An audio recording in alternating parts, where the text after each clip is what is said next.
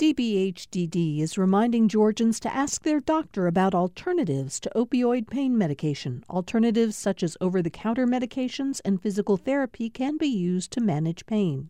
More information at opioidresponse.info.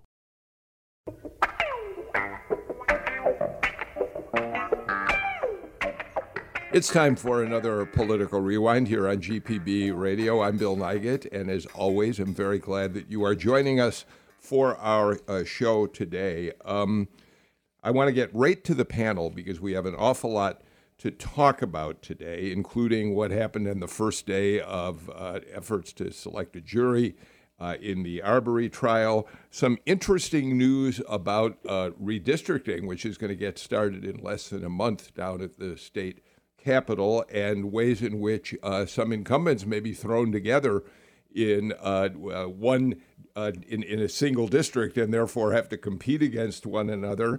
And we're going to talk a little bit about Marjorie Taylor Greene at some point today. We really haven't mentioned her for quite a long time, but we'll do it today. Joining us, as she does on every Tuesday, Tamar Hallerman, senior reporter for the Atlanta Journal-Constitution. Hi, Tamar. Thanks for being here. Hey, Bill. Excited to dive in. Yeah. Is it cold over your part of town? Because it's freezing in our house this morning. Yes, I'm pretty cold-natured, and I live in this 100-year-old building with a single pane glass, so I am frigid for about 6 months of the year. We'll try to get you warmed up during our discussion today. Riley Bunch, public policy reporter for the GPB News, is with us as well. Riley, you spent a few days down in Brunswick and are going to head back there at some point covering the Ahmaud Arbery trial. How are you doing today? Doing good. I had a lot of driving, so apologies if I'm not formulating the best sentences this morning, but, it's pretty incredible to be down there right now.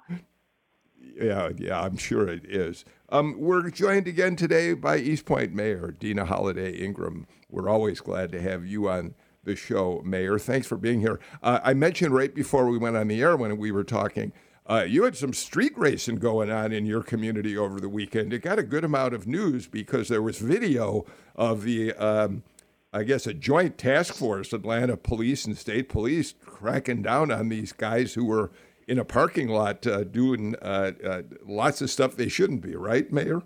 Yes, thanks for having me this morning. Working together in a coordinated approach. I'm hoping that message was sent. Don't come back to East Point with that. All right. Well, thank you for being here. We're also joined by Eric Tanenblatt.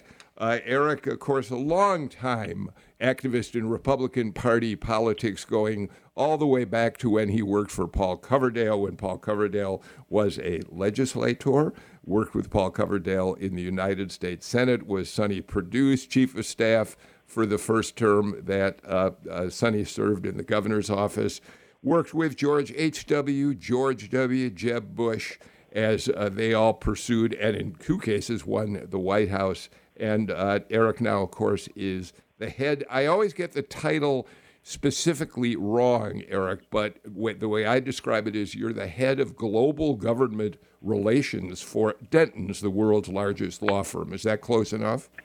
That's close enough, and it's a delight to be with you this morning. Yeah. Thank you so much for being here today. Let's start, Tamar, by talking a little bit about what happened down at the state capitol yesterday.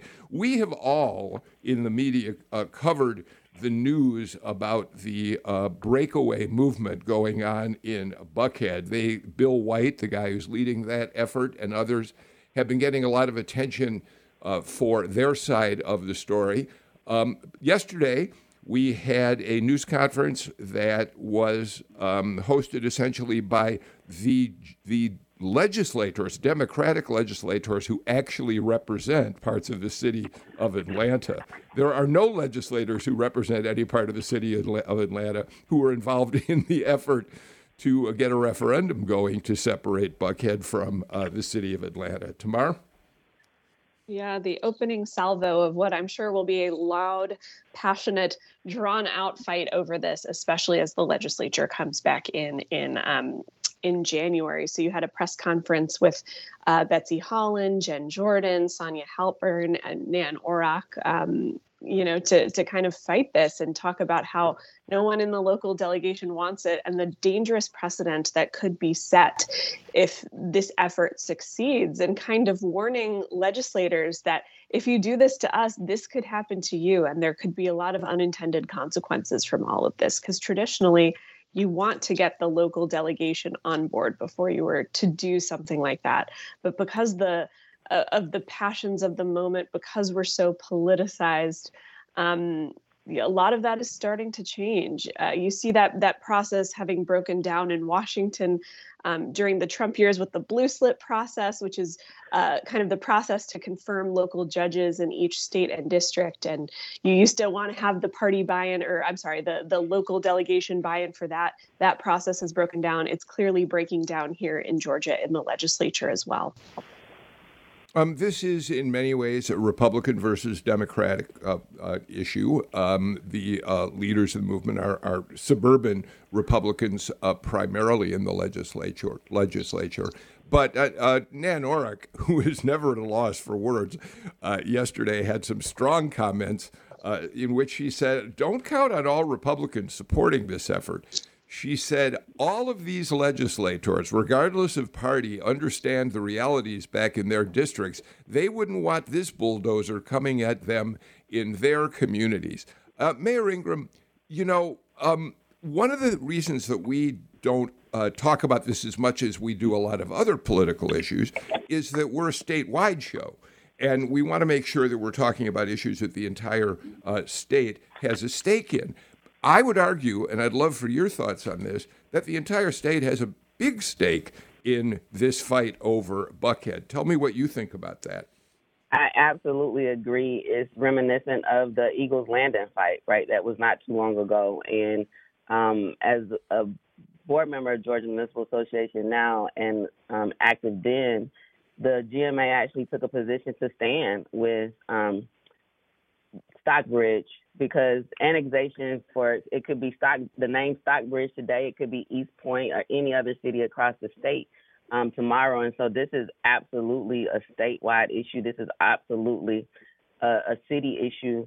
And, really it's about making sure that we are able to protect the jurisdiction that we have, and that we're able to make sure that we don't have these spin-offs for either political reasons, for, a number of other reasons that could also just be discriminatory type reasons, right? Like when you look at the desire to break off by Eagles Landing from Stockbridge, the implications of that were, astronomical. And so, yes, it is an issue for all of Georgia's, I think it's 537 cities. And so that is why whenever there's a discussion around de-annexation and forming new cities, there's a statewide response, and Georgia Municipal Association, again, has been there because there are a lot of implications of that. There's a lot of investments that cities have made in these areas that want to break off, and then how that impacts, the cities financially or just from a resource perspective. And so there are a number of things that have to be considered. It is absolutely a statewide issue. Eric, you've been involved in Buckhead issues for a long time. You're going to be the next chair, I think, about a year or so from now, of the Buckhead Coalition. One of the concerns, and you don't want to see a city of Buckhead created. One of the concerns that is raised all the time is how much revenue would be taken away from the city of Atlanta if Buckhead became a separate city. And that leads to the question about whether the city of Atlanta could be in some financial jeopardy, and the state would have to step in and make up for the loss of revenue that Atlanta could face and not be able to offer the services that it does right now. Yes? You're absolutely right. And first, I should say I understand why there's this outcry in Buckhead to want of their own city. I mean, the increase in violent crime, which I would say is all over the city of Atlanta, and some would say it's, all over the state. There's been an increase, but we have had poor leadership at the city level, and not just increase in violent crime, but poor city services. So I understand why people in the community feel the way they do. However, the ramifications of doing something like de-annexing a portion of the city. This is not like Sandy Springs or Brookhaven or Johns Creek or any of these other cities that were formed out of unincorporated portions of a county. This is de-annexing a portion of the city, and I'm glad the mayor mentioned Eagles Landing, because that was one that was similar, although that's not the same size, as the city of Atlanta. And I know the legislators yesterday were all Democrats, and we're trying to turn this into a partisan issue, but there's a lot of Republicans, including this one, that are opposed to Buckhead cityhood. And there's an organization that's being led by, my partner and a regular on this show, Ed Lindsay, who used to be a state legislator from Buckhead, representing Buckhead, who's leading an effort along with Linda Klein called the Committee for United Atlanta. The ramifications of this, your listeners all across the state need to pay attention to this, because it could be devastating to the state. We take a lot of pride, both Democratic and Republican governors, on the fact that we have a AAA bond rating. We're one of a few states that have been able to maintain that for decades. Well, if you take, to your point, Bill, city of Atlanta, and you separate out Buckhead, the financial ramifications could be devastating, and it could impact. All it takes is a big city. It could impact the financial stability of the entire state. Not to mention what it would do for the school children at APS. And one other point, and I could talk about this for hours, as you could probably tell, but the violent crime issue is a serious issue. But creating a city of Buckhead is not going to solve that, because until you deal with the issue of the backlog of the cases at Fulton County. And whether you have 16 municipalities or 17 municipalities in Fulton County, it's still going through the Fulton County court system. So I'm hopeful that the legislature addresses the crime issue, not just in Atlanta, but across the state. I think they will, because I think people in Buckhead need to see that our lawmakers are doing something. But I would just say to all people in Buckhead that are concerned about the issues in the city, you have an opportunity to speak up, and that's this November when we have an election, when we're going to elect a new mayor and a new city council. And just one last factoid that I think is important for people to know is that in the last two municipal elections, when Atlanta elected a new mayor, the voter turnout in Buckhead was only 40%. So if people in Buckhead are concerned that they're not getting proper leadership to address the issues in Buckhead, then go vote November 2nd and let your voice be heard. Okay. I'm going to come back to that in a couple minutes. But Riley, Eric just talked about how Democrats yesterday were the ones who talked about why they don't want to see Buckhead become an independent city. But it has been Republicans who have been promoting this notion since it began, really. And we're still, Riley, waiting to hear what Governor Kemp might have to say about this. And here's one of the concerns and questions that I wanted to pose to you. There is no question that for Republicans seeking re-election, like Governor Kemp, they are making crime in Metro Atlanta a central issue in their campaign. The governor's already talked about putting more state resources into fighting crime in the city of Atlanta. And the question becomes, can you separate the Republican effort to make crime a premier issue from those who say crime is the reason that Buckhead should become a separate city? Can you separate those so that you don't have everyone looking to create the city of Buckhead and deal with crime at the same time, if that makes sense? Well, I mean, in an election season, it's going to be really hard to separate the two, right? Because the rise in violent crime is the main driver behind this Buckhead City movement. And we did talk, Democrats were the ones yesterday that were saying, hey, be careful, because local control until local control doesn't exist anymore, right? But we also they say that there are Republicans. Eric is a testament. There are Republicans that are against it, but how loud are the Republican voices that are against it, right? We have candidates that are seeking re-election, that have this platform, have this money, that are not from Atlanta, not from the areas that are pushing this movement. And I think for them to have a successful, campaign election, it would be hard and maybe not the best route for them to separate crime from the City of Buckhead movement.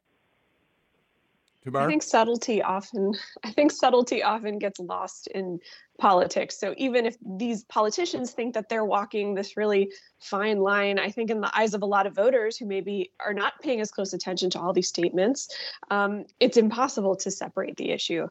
This is such a juicy target politically for Republicans, especially if you're kind of trying to go for that Trump base.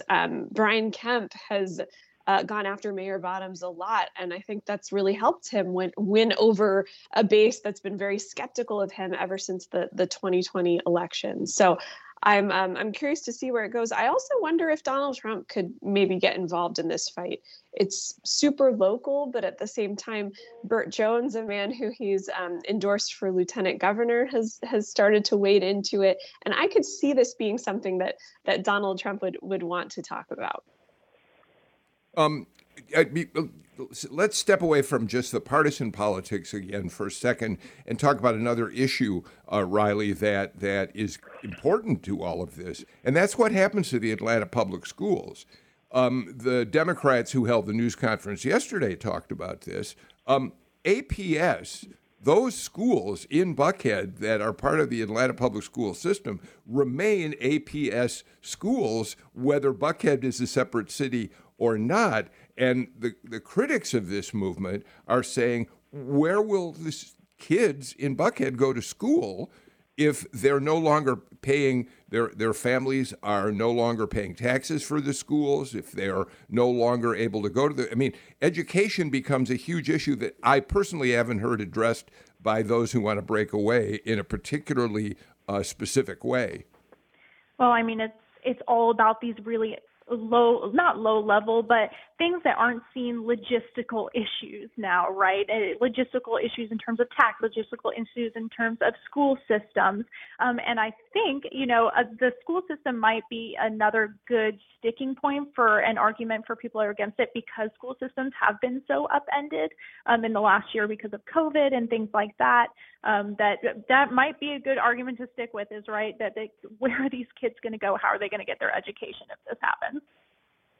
Hey, All Bill, right. can I jump in on this? I jump in on that point? Sure, real quick. I think it is. I think it is really important. The state constitution doesn't allow you to form a new school system. APS, right, who have not heard from the Buckhead cityhood folks, have said that those students are not going to go to APS schools, which means they're going to have to go to Fulton County schools, which means you're going to need more teachers, more facilities, and that's very expensive. And just one last point, too, on the politics of this. Marjorie Taylor Greene, who you mentioned earlier, she's endorsed Buckhead cityhood. And I think when people start hearing that, politics, I'm not sure they're going to be in agreement with that. Yeah. All right. I think we know where Eric Tanenblatt stands on this issue. But just one last word about this before we move on. Mayor Ingraham, I was struck by the fact that Nan Orrick, who I mentioned a minute ago, who has been the leader of the Atlanta delegation at the state capitol, said this about Bill White, the guy who's leading up the effort. She said, quote, "Bill White, some guy who moved here 2 years ago, I don't know why he isn't in New York dividing that up." Bill White's response was, he said the news conference was hyperbolic drivel and scaremongering. So, Mayor Ingraham, this is a big fight, and it's going to get nastier as time goes by. Yeah, and I think, of course, the sensationalism of, the scare tactic, using words that sound, scary, is always kind of like the retort to people who are making, really sound arguments around the fact that, I guess hers was Johnny come lately, right? Like, you haven't been here long enough to really get a sense of what the implications are. And I think that speaks to really thinking through what this means. Crime is not only happening in Buckhead, it's happening in other areas of the city of Atlanta as well. If we really wanted to think about it, we'll be talking about Ahmaud Arbery shortly, like, who are the victims in Buckhead? What are the races of victims in Buckhead? What is the amount of money that is being able to be amassed in Buckhead around this movement? And so either we care about crime holistically and really trying to deal with crime throughout the city. Crime is down in the city of East Point by 12% across the board, including violent crimes. But either we care about that, but don't use these scare tactics and these things to say, we want to start another city because there's a lot of crime happening here. There's crime happening everywhere. What is a holistic solution to address that? And it is not just because it's Buckhead, right? The reality is it's the victims, the color of the victims in Buckhead creates another level of people mobilizing around, the majority of the victims are white. But what about just being concerned about safety of all people, regardless of race, regardless of color, regardless of national origin, who you love, any of those things, right? Like making sure that we are addressing it from a perspective that every single resident, every single person in this city, this state, this country has a right to be safe. And that's why we have police departments to ensure that we're doing things to help make sure everyone is safe. So I think it is, very misleading to tie crime as the basis for, wanting to de-annex. There are a number of implications. I think it makes people scared, right? And it helps, maybe galvanize more people around it because, oh, yes, we'll be safer if we're our own city. Not true. All right. I'll tell you what we're going to do. We're going to take a break before we move forward and talk a bit about what happened on the first day of jury selection in the Ahmaud Arbery case. I do want to say before we do that, though, I don't think there's any question that the Buckhead cityhood movement is picking up momentum. And every time there's a big crime, every time we see more news about shootings in Buckhead itself, even though, as Mayor Ingraham just pointed out, we see gun crimes, particularly gun violence, all over the state of Georgia, I think it adds fuel to the fire. So I think before we take this break, we should point out that while nobody on this panel is enthusiastic about the notion of a separate city, there is no question that there's a lot of momentum behind the movement, and we will be watching it closely in the weeks and months ahead. Let's get to our first break of the show and be back with more on Political Rewind.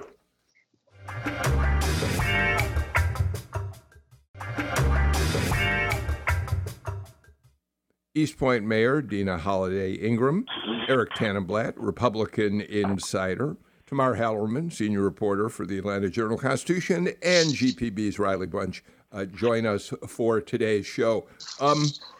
Tamar, they did begin jury selection yesterday afternoon.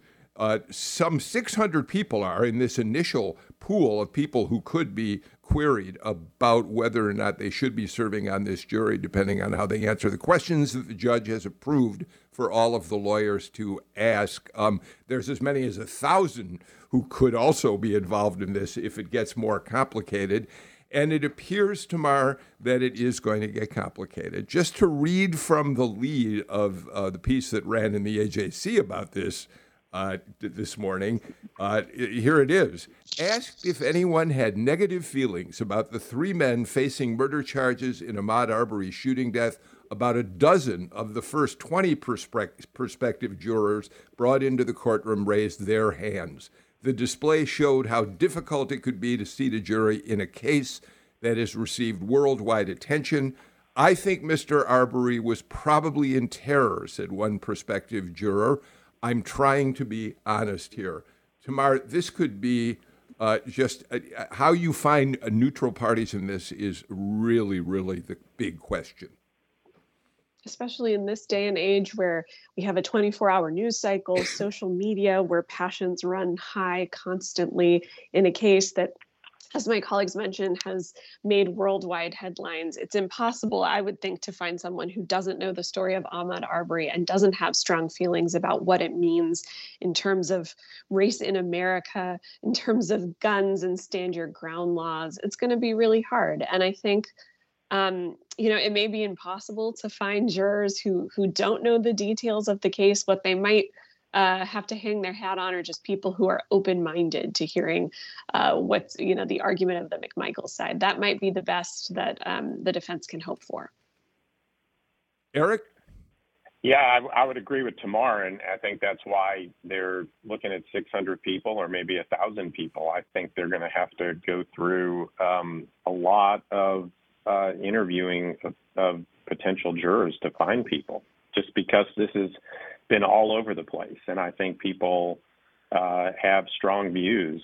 But, maybe with 1,000 people, they can find a number of impartial jurors. Things can be tough. Mayor Ingraham, Judge Walmsley, he had the right, as all judges do in these cases, to approve or disapprove of the questions that the various attorneys wanted to ask. He did permit the lawyers to ask the jury pool whether they thought the Confederate flag and the old state of Georgia flag were racist symbols. And that could be terribly important moving forward, because one of the things that the prosecution wants to do in this case is to introduce as evidence a vanity plate that Travis McMichael had for his car, which displayed the old state flag, which of course was the Confederate battle flag. I ask this though for maybe a more pertinent reason. This is a trial in which race is at the heart of everything that happens, yes? Absolutely. I mean, it could not be more clear that these men hunted down a black man and shot and killed him in broad daylight on the street. So, as I was thinking about what we'd be talking about today and looked at, like, what is the stand your ground? What was the law, right? Thankfully it's been repealed. But when I read it, I see nothing that says that you can shoot someone. So as a private person may arrest an offender if the offense is committed in his presence or within his immediate knowledge. If the offense is a felony and the offender is escaping or attempting to escape, a private person may arrest him upon reasonable and probable cause of suspicion. So nothing says you can shoot him. Nothing says you can have a gun. Nothing says, there's nothing that justifies hunting down a person who is just simply jogging around a mere suspicion of, he's breaking in all of the houses. No evidence. There's nothing to even suggest, and no evidence has come up that any house was broken into the day that they murdered him in broad daylight. And so, yes, this is absolutely about race. It preceded what the whole world saw with George Floyd being murdered in broad daylight, being videoed, right? So the value of all life, and the question continues to be whether or not, what is the value of a black life, right? Just plain and simple. And what does the system do in order to protect or cover for people who literally are committing these racist acts? And the district attorney is going to be looking at charges herself because of her participation in trying to cover this up. This is absolutely about race. This is absolutely about the value of black lives in America. And the whole world is watching. They could pull people from another country and still would have a challenge trying to get a jury pool in this case because it went so far and wide, because it is so glaringly racist. And yes, a Confederate flag means a lot in this country. People who still, tout those symbols, it speaks to a mindset. It speaks to, a view and a thought around black people being less than in this country. And we are all humans and all have the same value. So, Riley, this question of race did cut both ways with Judge Walmsley. So I want to point out that he did reject the prosecution's questions. They wanted to ask potential jurors whether those who oppose Black Lives Matter are racist and whether anyone believed Arbery shooting highlighted racism in their community. So the judge is walking a fine line on these questions, Riley. Well, he's absolutely walking a fine line, because who and what determines what is a question that you can ask about race? That's such a huge theme that is coming in this trial, and I think it's part of why there's so much attention on this trial too. And then this very small corner of South Georgia is seeing this. And in terms of finding a juror, there's 1 in 85 Glynn County residents got summoned for this case. 1 in 85, and out of that, do you think there's how many do you think has not seen the video or has not have preconceived notions on this case, right? You're not going to find someone. So it comes down to, how do you find jurors that will look at the evidence and, make it an unbiased and uninfluenced decision? And with Judge Walmsley kind of picking and choosing what questions about race, he has to be very, very, very careful. Riley, I looked yesterday. Court TV is carrying the proceedings. But yesterday, when I tried to find Court TV's, the questioning of jurors, it's not there. Are those, am I just not looking properly, or is that not being televised, the questioning of jurors? So there has been a lot of confusion around media access to this case. Right. There's been Court TV is said to be the pool and be streaming constantly, and then there's been some, they had some issues on their end that they cut the stream because they were confused about what they could be televising, and I think that it's kind of indicative of this larger issue, right? You can't cut out the media. This is a public trial, but there's hesitation in Brunswick. There's hesitation on the side of the judge of fueling the fire a little bit, right? So there's just been, I'm just as confused as you are, Bill, and I think it's something that's only going to be worked out through the trial because there are also very, very strict COVID restrictions, right? There's only a very few amount of media that can be allowed in the actual, I think, just the overflow room. So just trying to figure out how and what we're going to see of this case, it's going to be an ongoing issue. Eric, I ask that question because it does feel as though transparency is crucial in this case, given how explosive it is, how important it is, certainly to people in the state, to people down in the Brunswick area. One of the things that was really important about the Derek Chauvin trial was that we got to see everything unfolding, and so people for themselves could see how we were dealing with a very, very difficult racial issue in that trial. And there is some concern as to how much transparency we're going to see when they sort out all these problems of what's going to be televised, what's not, the limited pool that gets to go into the courtroom. Eric, your thoughts? Yeah, no, I totally agree with your point. I think transparency is going to be key. I mean, I understand we have to look out for the public health aspects of this, but I think the more the public can see what's going on, the better, just given the sensitivity of this entire case. Tamar, we're going to watch this continue to unfold, but as we look to see today whether they impanel anyone or not, there is at least one defense attorney who has said in an interview, I have absolutely no confidence that we will ever get a jury impaneled in Brunswick. There's going to have to be a change of venue. But as somebody, I can't remember which of you did this, pointed out, I'm not sure there's anywhere you can go in the state of Georgia where people don't know everything they think they need to know about the case. Yeah, absolutely. It's been, I believe, 2 years since all of this happened, maybe a little bit less. And so there's been so much time for this story to resonate across the country. And so you're right, it'll be very, very difficult for this to happen. All right, we're going to keep our eye on that case and keep talking about it as it moves forward in the weeks ahead. Why don't we do this? Why don't we get our final break of the show out of the way, and when we come back, we got some political news about the elections to discuss with our panel. You're listening to Political Rewind.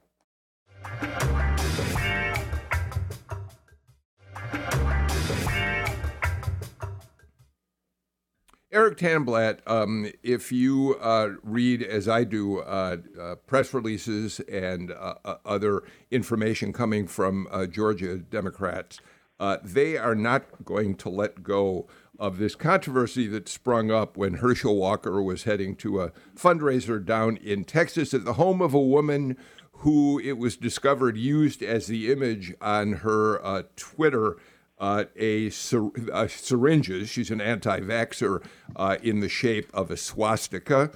Walker did not attend that fundraiser. There were questions as to whether his campaign responded firmly enough at first about this, kind of brushed off the fact that it was a symbol of hatred. They eventually came around, but Democrats want to continue making it an issue. Eric, what do you say about that? Well, look, I mean, this is politics, in terms of what the Democrats are trying to do. I think Herschel Walker and his campaign responded appropriately, and he backed out of the fundraiser. And my sense is that had he known that before the fundraiser was scheduled, he probably would not have scheduled the fundraiser. And I mean, I get that, this is politics, and any opportunity you have to blast your opponent. I think that it demonstrates, though, that the Democrats do see him as a formidable candidate, and, anything they can do to, damage his candidacy. But I think the campaign responded appropriately. Mayor Ingraham, I think what the ammunition Democrats are using in all of this is the fact that the initial response from the Walker campaign was that this was not an anti-Semitic statement, it was an anti-vaccine statement. So they did initially kind of had a blind spot about the implications of a swastika. They then recovered, but I think that's why it's not a dead issue at this point, Mayor. Yeah, you absolutely can't unring the bell. And I mean, to focus on syringes in the midst of a swastika, I mean, I think it speaks volumes to the question really is, if it had not become public, if people had not found out about it, would he have actually shown up? And I believe he would have. I think, in this very heightened time of racial tension, unrest, is racial systemic inequities that at minimum, especially a black man in America, should be able to be aware of and have people on his camp who are aware of the sensitivities and how, you have to be very careful about who and what you associate yourself with. It's a no-brainer that if a person has that, what that is reminiscent of, and as a black man in America, in a country where it's been 400 years since slavery, but we're still dealing with systemic racism and systemic oppression and structural racism, that he should be aware of that. So I asked myself, does he even have a clue about who he is in America, what that means to be black in America, and all of the injustices and all of the black men who have died at the hands of police just within the last year? Where is who is he really? And does he really have any level of sensitivity to the community that not only he's a part of, he can't get out of? He's black in America. He can't change that. So with that, oppressed people shouldn't oppress people. No, oppressed people should be, aware of what those symbols mean and stand up against them and not try to be like, oh, my bad, it's syringes, or, playing this wordsmithing or trying to dice this up when it's clear. I agree with Eric in that this is politics. Democrats are going to take any opening that they can to hit Herschel Walker, especially given his significant fundraising numbers recently. I expect this to be a non-issue in a couple days. We're still talking about the Republican primary. We're nowhere near talking about a general election. What I think could be more damaging to Herschel Walker right now as he tries to appeal to the Republican base is these attacks from people like Gary Black about his stance on immigration and kind of a significant break from Donald Trump and him wanting to deport some 11 million undocumented immigrants. I think that's where the Herschel Walker's team should be sweating right now, at least in the short run leading up to the Republican primary. I'm glad you moved to that, because that is the other issue about Herschel Walker I thought was worth talking about on the show.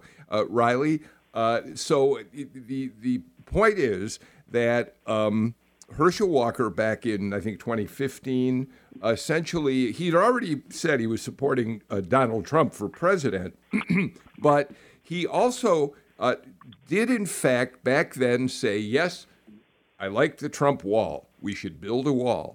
But he also said that he believed there should be some sort of pathway to citizenship for millions of people who are in the country illegally. And Gary Black has now jumped on that aggressively. He's released a 1-minute commercial attacking Walker over that. So it is interesting. It'll be interesting to see how the Trump base responds to just that. Well, I think it brings up the question that is the long-time question of politics is how impactful is something that you said years ago, right? But Herschel Walker is in a unique situation where he has aligned himself so closely with Trump that I think this might have a bigger impact on him than it might have on someone else. But to see Gary Black, it really does give Gary Black and other Republican candidates a lot of fire. And I think it's especially interesting for Gary Black since he is agriculture commissioner, and Georgia Ag relies so much on the H-2A visa program with immigrants that come over on the specific visa. But it really does show that immigration, as we saw with Kemp a couple weeks ago and his issues on that issue, that it could hit Herschel Walker, I think, harder than he might expect it to. Okay, but Eric, it's interesting. I think Riley's right. He made this statement back in 2015. But yesterday, the Walker campaign did not, in responding in the statement they put out about this, did not, in fact, distance Walker from those comments back in 2015 about a pathway to citizenship. Instead, they highlighted securing the border, preventing the humanitarian and illegal immigration crisis that's growing down there. So, Eric, I have a different take on this to some extent. Walker, and we've mentioned this on the show before, Walker is secure in the knowledge that he has Donald Trump's endorsement, and that it is likely that at some point Trump will be here to campaign on his behalf, we imagine. And yet he is also positioning himself, because he's secure in that, he is able to take somewhat more moderate positions on issues that position him maybe better in a general election campaign down the road, including what's happening here with these old statements about a pathway to citizenship.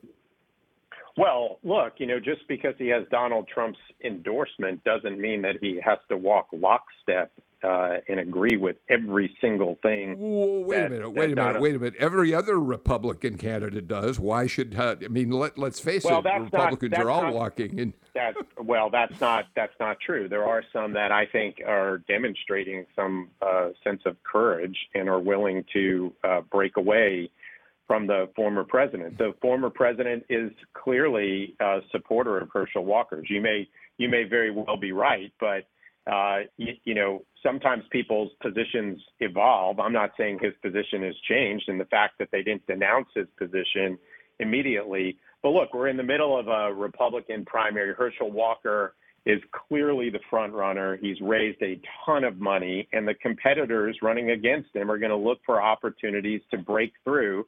Gary Black has now demonstrated this isn't the first time that he's prepared to be very aggressive.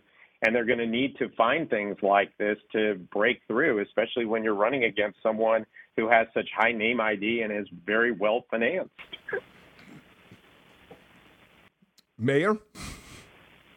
Yeah, I think it takes a little bit more than being a black man who's a Republican who has the support of Trump to be a formidable candidate, right? I think those are very low thresholds, and it's just optics. Senator Warnock is a black male, so we put another black male on the other side of the ticket, and that's going to help. I don't really understand. Everybody's raising money. The article talked about, yes, Senator Warnock has raised $9.5 million in the last 90 days, and Herschel Walker was around $3.5 million, right? There's still that gap in fundraising, and maybe it was a shorter period of time, but the reality of it is that it is still so unfortunate that the former president is the benchmark or the standard for any party. A person who was so inhumane, a person whose views and whose policies are so extreme, a person who, has been a major threat to democracy, that we're still talking about his level of influence within a party where I don't believe all Republicans are that way or at that extreme. And I think we saw that in the last election. Mayor, let me jump in because a couple things about this. Number one, I think Herschel Walker, the greatest football star at the University of Georgia, has a lot to do with why he is so enormously popular right now. And I do think it's a little unfair to suggest that Republicans are putting him up solely on the basis of his race. Clearly his stature as one of the great football players of his generation has some impact on this as well. Wouldn't you agree? I mean, I would say that is stereotypical of Black people can only be sports athletes, right? So, yeah, he was a great sports athlete. That doesn't mean he's going to be a good elected official or is able to do policy, right? Fair enough. But Riley, I want to go back to this because I think Herschel Walker is charting a path here. He, in his one big appearance down in Perry, when the former president came down there for the rally, Walker was very careful to steer clear of talking about a stolen election and to pick up on any of the hot button issues Trump is so engaged in.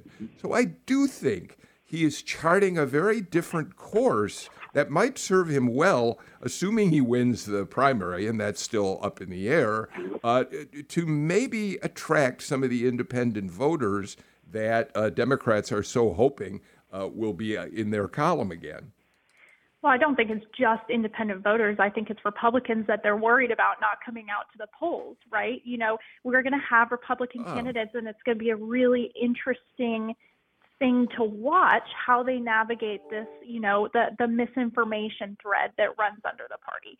And I think Herschel Walker, you know, he is being careful. If you're working a rally with Trump and the former president and he's spouting out all these things, do you really want to reinforce them? The audience has already heard them. Do you want to tie yourself to these ideas too?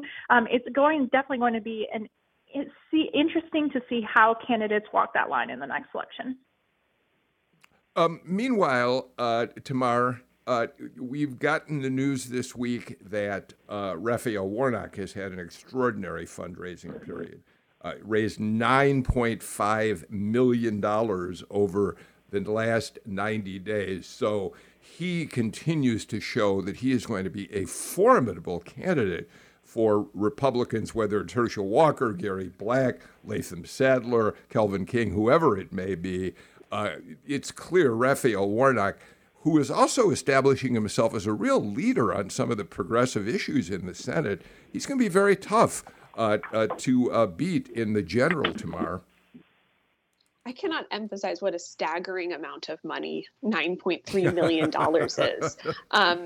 Usually $1 million a quarter is pretty darn good for a sitting senator. And so 9.3 million is insane. Money isn't everything, and there's going to be a lot out of Warnock's hands that he will not be able to control. The national mood in terms of where the politics are in November 2022, what people think of Joe Biden and his performance at that moment in time, the state of the coronavirus. So I think he's kind of preparing for that possibility, and the money will certainly help at the end of the day, but it's not everything. One point I do want to make, just kind of building off what we were saying about Herschel Walker, he is in a very unique position in the Republican Party right now that pretty much no one else has. You know, he has this affection from Donald Trump that he's built after decades of friendship, and that gives him a little bit more freedom to kind of carefully carve his own path. At the same time, he has immense affection from a lot of UGA fans around the entire state. And so I think that does give him more freedom in a way that most other Republican candidates do not. It kind of reminds me almost of Johnny Isakson in the fact that he had his own reputation that he could rest on, and that gave him a little bit of freedom from Donald Trump. At the same time, immigration was the motivating issue for Trump supporters, and he has to be very careful not to alienate those people. At the same time, there are plenty of mainstream Republicans and independent voters who did not like what Trump was saying about immigration. So that's going to be a tough line to walk, especially as he gets increasingly desperate Republican opponents who are going to want to use any opening to hit him. But right now, maybe this stance is going to work. Eric, how close to being over with? I know this is, I'm making a more dramatic statement than I probably should, but is Herschel Walker the prohibitive nominee of the Republican Party? Well, no, I think he's the front runner right now, but as you know, he's never run for office before, and all it takes is a stumble or two, and depending on the severity of the stumble, you could have an opening where another candidate can emerge. And, we've talked about Gary Black, but, one of the other candidates that I don't think we should lose sight of is Latham Sadler, who had another good fundraising. In fact, he's raised more money than Gary Black has, and has a, distinguished, background in the military and service. So I don't think this is over by far. I mean, we still have many months to go before the primary. The Senate primary isn't over, but today's political rewind is. We're out of time for today's show, but Eric Tanenblatt, always enjoy having you on with us. Thank you so much. Mayor Deana Holiday Ingraham of East Point, thank you, and come back again when we have an opportunity to put you on the show. Riley Bunch, we're looking forward to your coverage of the trial. Tamar Hallerman, I always look forward to seeing you on Tuesdays and reading you in the Atlanta Journal-Constitution. That's it for us today. We're back with a brand new show again tomorrow. I'm Bill Nigut. Please take care. Stay healthy. Wear your mask when you go inside and you're around a lot of people. And go out and get a flu shot. It's right down the street at your neighborhood drugstore. See you all tomorrow.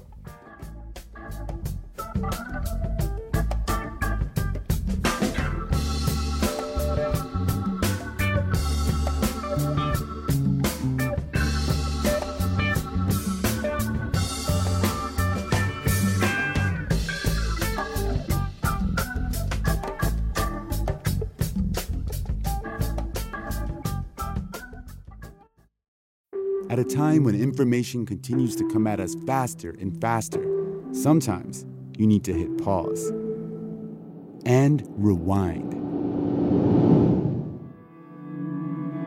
NPR's Throughline takes you back in time to the source of the news stories filling your feed. Find NPR's Throughline wherever you get your podcasts.